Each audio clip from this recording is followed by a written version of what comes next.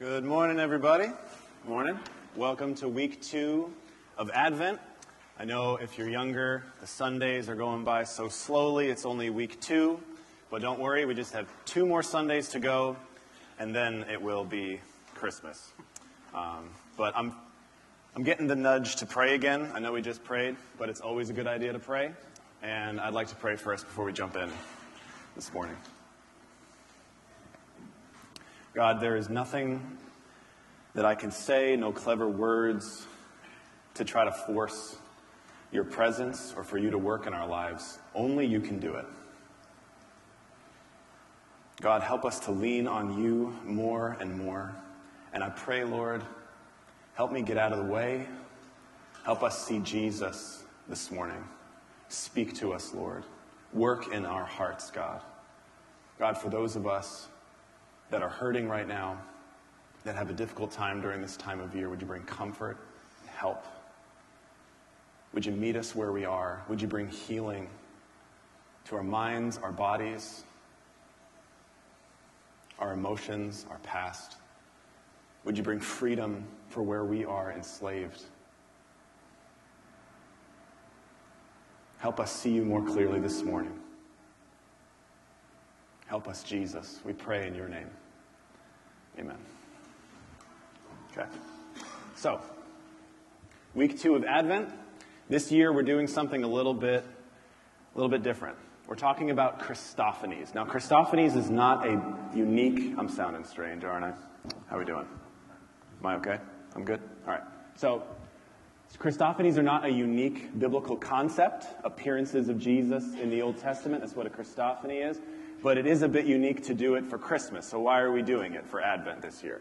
We're doing it to show us that Christ has been active, Christ has been involved, Christ has been working, Christ has been with us, not just starting on Christmas Day, but from all eternity. God the Son is eternal. And these Christophanies, where Christ appeared momentarily at pivotal points in the life of his people in the form of a person, is reminding us that Christ is the main character of the story of the Bible. Again, not just starting in Matthew chapter 1, but from beginning to the end. He is, as it says in Revelation, the Alpha and the Omega. He's always been active, involved in this world. He's always been with his people. God manifesting himself in the Old Testament throughout the story was preparing the people of God to know that God wants to reveal himself. And God manifesting in the form of a person, as a man in the Old Testament, was preparing the people of God to receive him, to know him, that he wants to reveal himself even as a person, to prepare us to receive him, God as man, in Jesus. And that's what happened at the Incarnation, when God the Son took on human nature permanently.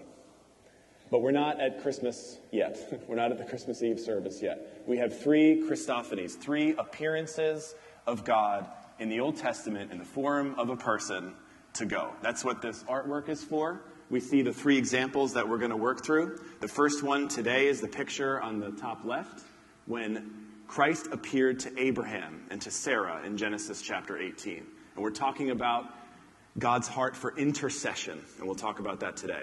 And then next week, that middle picture is when all of a sudden, when Jacob, another patriarch, wasn't expecting it, Christ shows up and has a wrestling match with him in a pivotal point in Jacob's life to reveal to Jacob who he was. We're going to talk about our identity-giving God.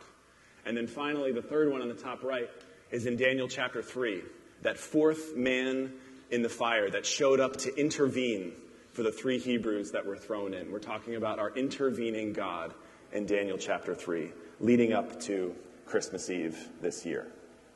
So I want to give you the main idea for our passage today in Genesis chapter 18.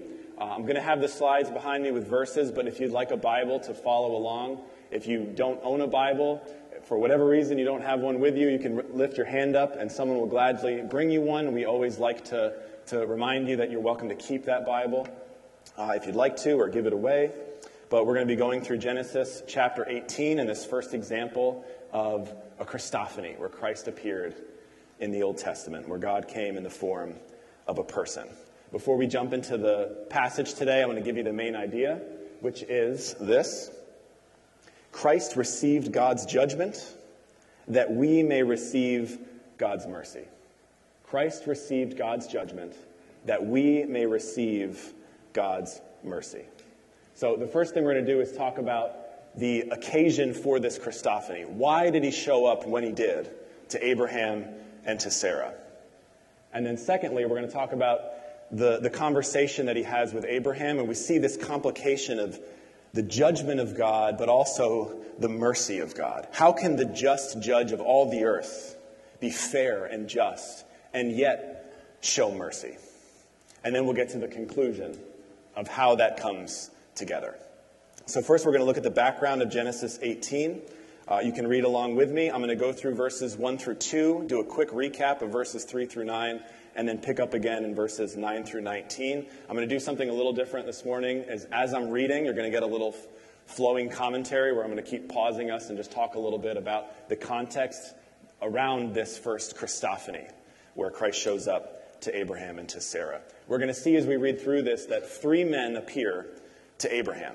2 of them we find out in the next chapter, Genesis 19, which we're not going to go through the whole story, but we find out 2 of those men were angelic beings in the form of people, and the third one was God. It was Yahweh in the form of a person. So pick up with me, Genesis 18, verse 1. It says, and the Lord, I'm going to stop right away. And the Lord. Sometimes you'll see the word Lord, and the word Lord sometimes refers to master or sir or owner, but this word Lord is Yahweh. It's God's name. The Lord, Yahweh, appeared to him, talking about Abraham, by the oaks of Mamre, as he sat at the door of his tent in the heat of the day, verse 1. I'm going to pause again. In the heat of the day, God shows up to Abraham. I've been reminded recently that sometimes I may think, God's only going to show up. He's only going to speak to me. He's only going to do something major in my life. Maybe when I get up early to pray. Or maybe late at night, if he wakes me up in the middle of the night and I pray. Or maybe in the middle of a church service when I'm surrounded by the people of God. It says here, God shows up to Abraham in the middle, in the heat of the day. And I've been again reminded recently, God can show up at times when we expect him to, and sometimes when we don't expect him to. And I wish I could share like 3 stories right now. But I'm not going to do that. I remember a couple weeks ago in our Thanksgiving service when we talked about God sightings, and some of you came up and shared some just precious moments of what God has been doing and active in your life. Shows up at times you might not expect, like in the middle of Walmart when you're shopping for toys. He shows up in the heat of the day. Verse 2, he lifted up his eyes and looked, and behold, 3 men were standing in front of him. Now I'm going to pause a second and give you a quick 10-second explanation of the next 7 verses. Abraham gets very excited. He runs to these 3 guests. He prepares a meal. He gets Sarah, his wife, involved. We have these guests. We have to prepare a meal, get the best for them. They show tremendous hospitality to these 3 visitors in the middle of the day. Pick up again at verse 9. They said to him, where is Sarah, your wife? And he said, she's in the tent. The Lord said, I will surely return to you about this time next year, and Sarah, your wife, will have a son. And Sarah was listening at the door behind him. Now Abraham and Sarah were old, advanced in years. The way of women had ceased to be with Sarah. Pause a second. She was past the age of being able to naturally have children. She was 89 years old when God appeared to her right now. 24 years after the promise was made to Abraham, who is now 99 years old, that they would have a descendant, that they would start this promised nation who would bless all other nations. Continue on in verse 12. So Sarah laughed to herself, saying, after I'm worn out and my Lord is old, will I have pleasure? She laughed about it to herself. Now, to be fair, the previous chapter, Genesis 17, Abraham laughed about the promise. They had waited 24 years, and when the promise was initially given to them, it seemed a bit impossible at their age to have children. And now after 24 years of waiting for both of them, what at first was a promise and a hope and life-giving to them, at some points at least, maybe some weaker moments, it became something that was laughable to them. How could God actually do this at this point in our life? At this point, they were both seeing it as more of a dream than a reality. But not God. Verse 13. The Lord, Yahweh, said to Abraham, "Why did Sarah laugh and say, 'Will I indeed bear a child now that I am old?' Is anything too hard for the Lord? At the appointed time I will return to you about this time next year, and Sarah will have a son." But Sarah denied it, saying, "I did not laugh," for she was afraid. He said, "No, but you did laugh." Then the men set out from there, and they looked down toward Sodom, and Abraham went with them to set them on their way. The Lord, Yahweh, said, "Will I hide from Abraham what I'm about to do, seeing that Abraham will surely become a great and mighty nation, and all the nations of the earth will be blessed in him? For I have chosen him, that he may command his children and his household after him to keep the way of the Lord by doing righteousness and justice, so that the Lord may bring to Abraham what he has promised him." All right, so here's the context of this first Christophany. Why did Christ come at this point to speak with Abraham and to Sarah? We see in the text here two reasons. The first one was to confirm the covenant, to confirm the promise that God had made with Abraham and Sarah 24 years earlier. They would have this promised child. It is going to happen. And catch this, God came as a person to confirm the promises that he had been making to them. We could spend a whole message just on that first reason that he showed up. But we're not going to do that. We're going to talk about the second reason that Christ was there. And here it is. He wanted to bring Abraham into the conversation, into the decision about what was about to happen to the cities of Sodom and Gomorrah and the surrounding cities, which we're about to read about. He wants to bring him into the conversation. And that leads us to our second point of this complication of judgment versus mercy in verses 20 through 33. How can God be the just judge of all the earth? How can he be the fair judge that should hear the outcries of sin of the world and do something about it? To be fair, to punish sin like it deserves, and yet to show mercy. His natural heart and bent to show mercy, to forgive. How can both of those realities coexist at once? So we see in verses 20 through 22 the call for judgment. But then we see in verses 23 to 33 the call for mercy. And then we'll talk about how those two conflicting realities can come together. The call for judgment is in verses 20 through 22. Here's what it says. Then the Lord said, "Because the outcry against Sodom and Gomorrah is great, and their sin is very grave, I will go down to see whether they have done altogether according to the outcry that has come to me. And if not, I will know." Pause a second again. We know from Scripture that God is all-knowing. He knows everything. He knew where Sarah was before he asked in the tent. He knew exactly what was happening in Sodom and Gomorrah and the sins and what those sins deserved before he went down in person to check it out. And yet, he acts this way in order to bring Abraham, in order to bring us into the conversation, in order to better know God's heart, to better know what justice is and what mercy is.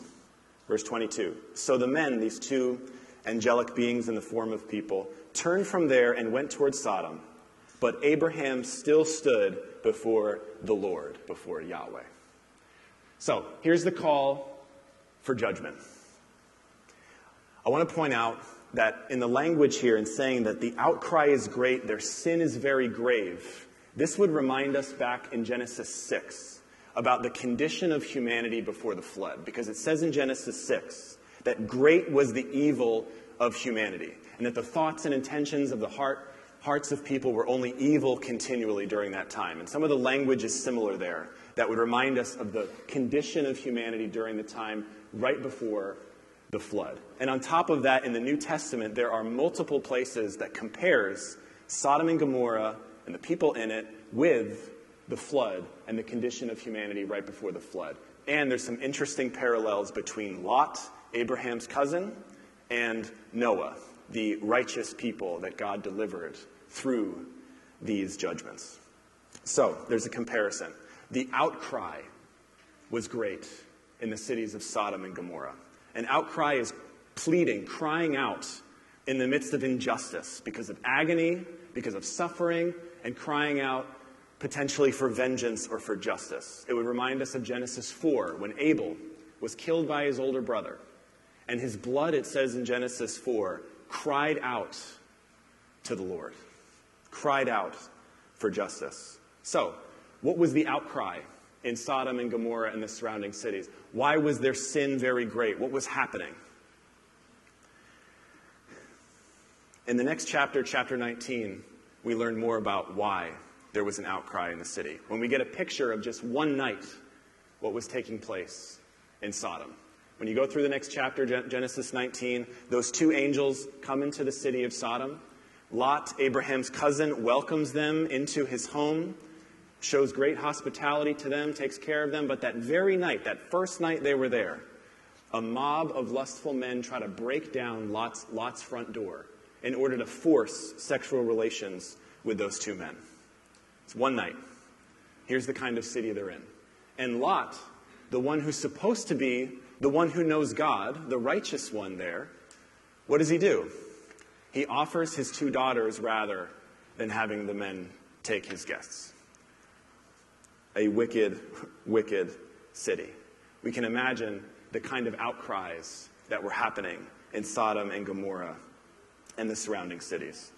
We learn more about the reasons for the outcry, not here in Genesis, but actually in Jude, verse 7, and then in Ezekiel, chapter 16, verse 49. Jude, verse 7 says, just as Sodom and Gomorrah and the surrounding cities, which likewise, he says likewise because he's comparing it to the days of Noah, indulged in sexual immorality and pursued unnatural desire, serve as an example by undergoing a punishment of eternal fire. And then in Ezekiel chapter 16, the prophet is talking to Judah, the people of God, and compares them with Sodom at that point in their history, and says, behold, this was the guilt of your sister Sodom. She and her daughters had pride, excess of food, prosperous ease, but did not aid the poor and the needy. He points out specifically that it was neglecting the poor and the needy. Let me pause for a second here. I've heard it said, maybe you've heard it said, that the only reason that Sodom and Gomorrah were destroyed was because of homosexual practice. Now listen, we have to as a church to walk in truth and to walk in grace. But spoiler alert, there's only one person who has walked perfectly in truth and in grace. Never compromised truth and yet was graceful, was understanding, sympathetic, patient, humble as he interacted with people. We fall sometimes in both of those categories. So let's talk about truth for a second. Was homosexual practice one of the reasons that Sodom was destroyed? Yes. Scripture's clear from beginning to end that the practice of that is sin. And we live in a culture that's going to continue to push on us to celebrate something that God calls wicked. We're called to celebrate in the truth, to rejoice in the truth, not in wrongdoing. And God is the one who decides what is right and what is wrong. But it's not the full story with Sodom and Gomorrah. It wasn't the only reason that they were judged. As we just read, violence, pride, and unwillingness to help the poor and the needy. So can we talk about grace for a second? How often do we look at the one or two sins of other people and neglect or not think about the probably 50 that I could be working on in my own life right now? And we try to point at one or two sins of other people that probably we may not identify with or struggle with, and we villainize. These cities were about to be wiped out. They were about to be wiped out because these two Canaanite cities and their surrounding cities at this time, as in the days of Noah, were morally bankrupt. But Abraham, afraid that the righteous in these cities would be wiped out along with the wicked, appeals to the justice of God. He cries out for mercy. He intercedes. So are we ready for what intercession is, this very important biblical term? Here's a quote from Dane Ortland's book, Gentle and Lowly, about the book of Matthew. He has some excellent chapters about intercession and then what an advocate is. He says this is the definition of intercession. When a third party comes between two others and makes a case to one on behalf of the other. I'm going to say that again. Here's what intercession is. When one party comes between two others and makes a case for one on behalf of the other. So it's standing in the gap between two people or between a group of people and another. Standing in the gap, pleading for one on behalf of the other. A couple examples. You may go to your kid's school, and talk to their teacher on behalf of your kid. You can intercede for your kid if there's a problem going on in school. Maybe you have two friends that have been fighting for a while, and you decide you're going to step in and talk to one of your friends on behalf of your other friend. That's what intercession looks like, and that's what we see Abraham do here. He intercedes, he pleads with God on behalf of these wicked cities. So let's look next at the call for mercy in verses 23 through 33. Read along with me. Then Abraham drew near and said, "Will you indeed sweep away the righteous with the wicked? Suppose there are 50 righteous within the city. Will you then sweep away the place and not spare it for the 50 righteous who are in it? Far be it from you to do such a thing, to put the righteous to death with the wicked, so that the righteous fare as the wicked. Far be that from you. Will not the judge of all the earth do what is just?" I'm going to read that again. Will not the judge of all the earth do what is just? Verse 26, and the Lord said, "If I find at Sodom 50 righteous in the city, I will spare the whole place for their sake." Abraham answered and said, "Behold, I have undertaken to speak to the Lord, I who am but dust and ashes. Suppose 5 of the 50 righteous are lacking. Will you destroy the whole city for lack of 5? And he said, "I will not destroy it if I find 45 there." Again he spoke to him and said, "Suppose 40 are found there." He answered, "For the sake of 40, I will not do it." Then he said, "Oh, let not the Lord be angry, and I will speak. Suppose 30 are found there." He answered, "I will not do it if I find 30 there." He said, "Behold, I have undertaken to speak to the Lord. Suppose 20 are found there." He answered, "For the sake of 20, I will not destroy it." Then he said, "Oh, let not the Lord be angry, and I will speak again but this once. Suppose 10 are found there." He answered, "For the sake of 10, I will not destroy it." And the Lord, Yahweh, went his way when he had finished speaking to Abraham, and Abraham returned to his place. Abraham stands in the gap. He intercedes. He pleads for Sodom and Gomorrah and the surrounding cities on their behalf to God. He says, if there were as few as 50, 45, 40, 30, 20, 10 righteous people in these cities, will you destroy it? Why is Abraham doing this? Why is he concerned for these cities? One reason can certainly be because his cousin Lot, that we mentioned a little earlier, lives in Sodom. He cares about his cousin. In Genesis 14, a few chapters earlier, his cousin was taken captive along with a bunch of people from Sodom and a bunch of their goods, and he gets together a team of people, these soldiers, and he goes and he rescues his cousin, and he rescues people from Sodom and returns many of their goods, all of their goods, to them. He cares for his cousin. He probably cares for some of the people in the city that he had just rescued, and he doesn't want to see it destroyed, and so he pleads with God on their behalf. Now I want to take a second, just pause. As we're talking about intercession and someone standing in the gap between one person and another, Abraham standing in the gap between God and these cities. When we talk about prayer, when we talk about intercession, I have 2 questions for you. The first one is, who is currently interceding for you? Do you have people in your life that are consistently going before God and asking him for mercy in your life? Asking him for grace in your life? Asking him to work in your life? Do you have people that are doing that? Because if you don't, I highly encourage you. If you have thoughts, proud thoughts that I don't need that, reject those thoughts. It's one of the way God works to accomplish his will is by having believers pray for one another, by having believers pray for those who are not yet in the faith as well. Ask a believing family member. Ask a believing friend. Ask your tribe. Ask people to pray for you. If you've never had someone pray for you before, if you simply want prayer, we try to remind it every service now. See somebody afterwards to pray for you. Anyone you see up here, you can ask, can you pray for me? It could be about anything, and we would love to pray for you. Chances are, almost everyone in this room, if you ask them, will you pray for me, they would do it. And if you don't, it's totally fine. If someone asks you and you're not comfortable praying for them, they can bring you to somebody that would. Just point, and you'll probably find someone who would love to pray for that person. Who is interceding for you? And then second question, who are you interceding for? Who are you praying for? I believe one of the greatest privileges that we have as believers is to plead mercy on behalf of someone else to God.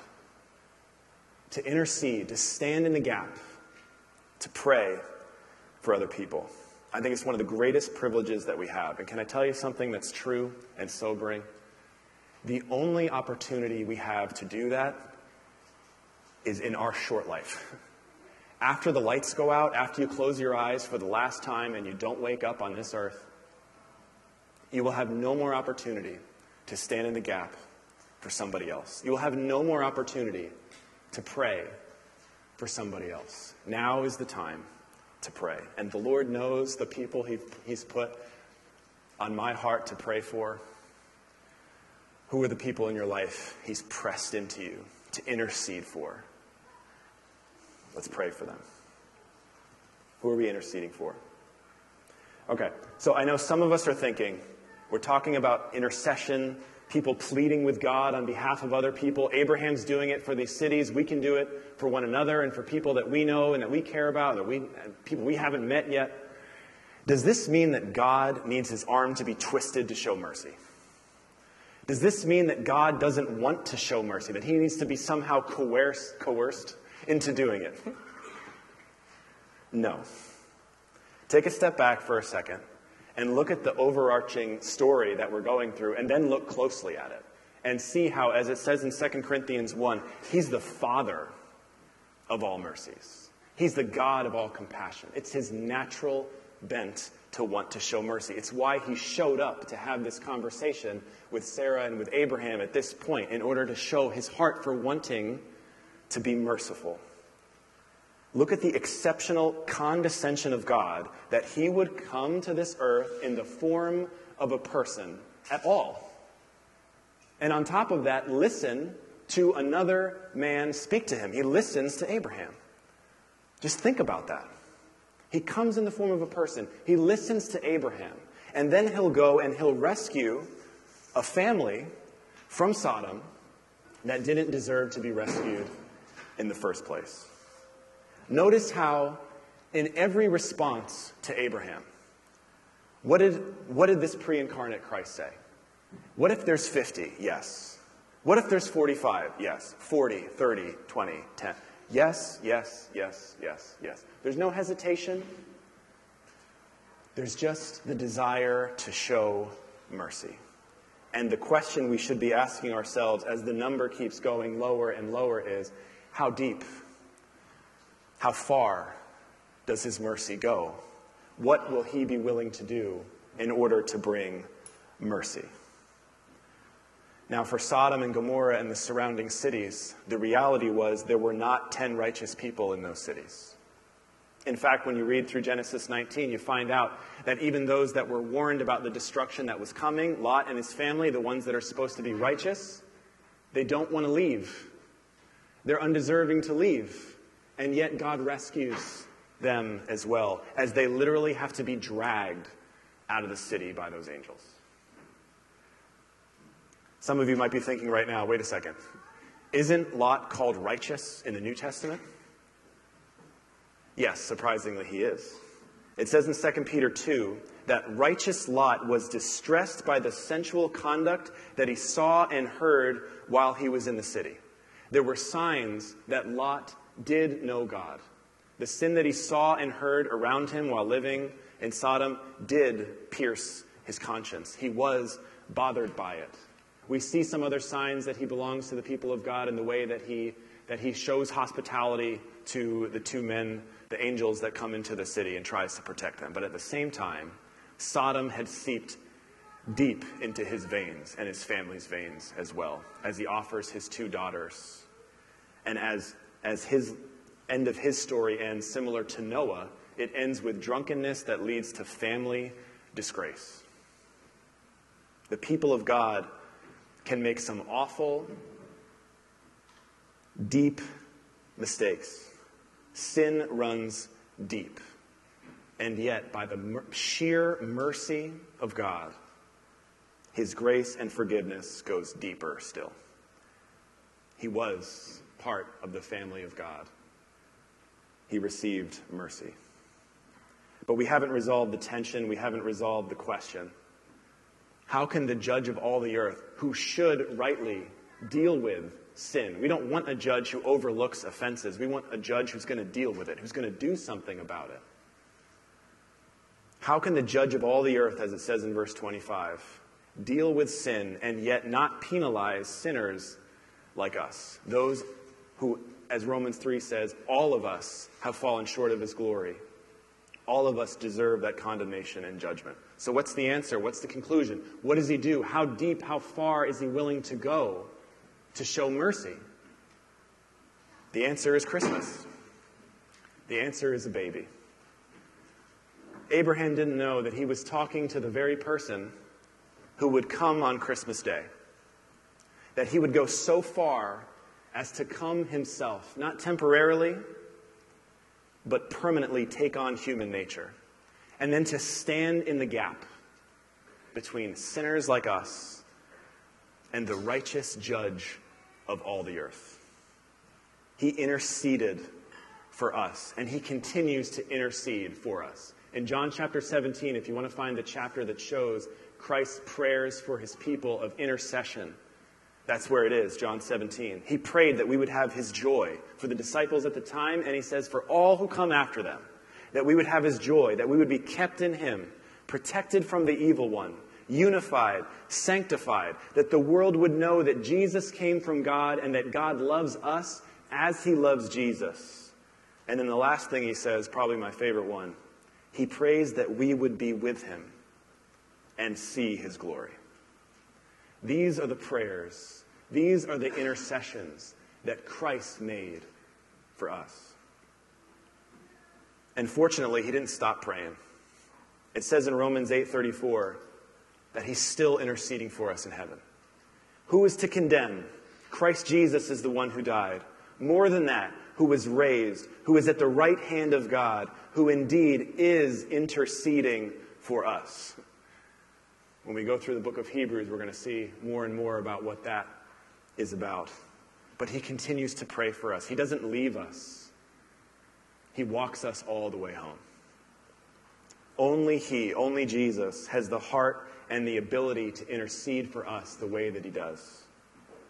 He alone is the truly righteous person, able to spare not just a few people from a few cities, but he came to save people from every tribe, language, and tongue, from all nations. He came on Christmas Day, knowing that meant he would stand in the gap, and in order to do that, he would be high and lifted up, taking on God's righteous judgment for all sins, including ours. The blood of Abel cried out for justice, but Christ's blood speaks a better word: mercy, forgiveness. Father, forgive them, for they don't know what they're doing. Christ received God's judgment that we may receive God's mercy. And so we're going to remember that and celebrate that as we take communion today and anticipate his arrival, his birth on Christmas. Let's pray.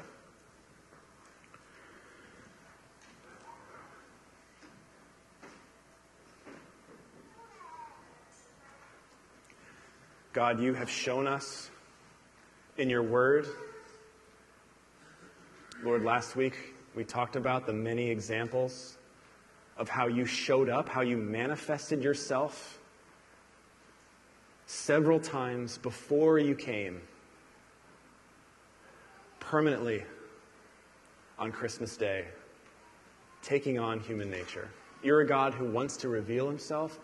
You're a God who would go so far as to come fully human, fully God.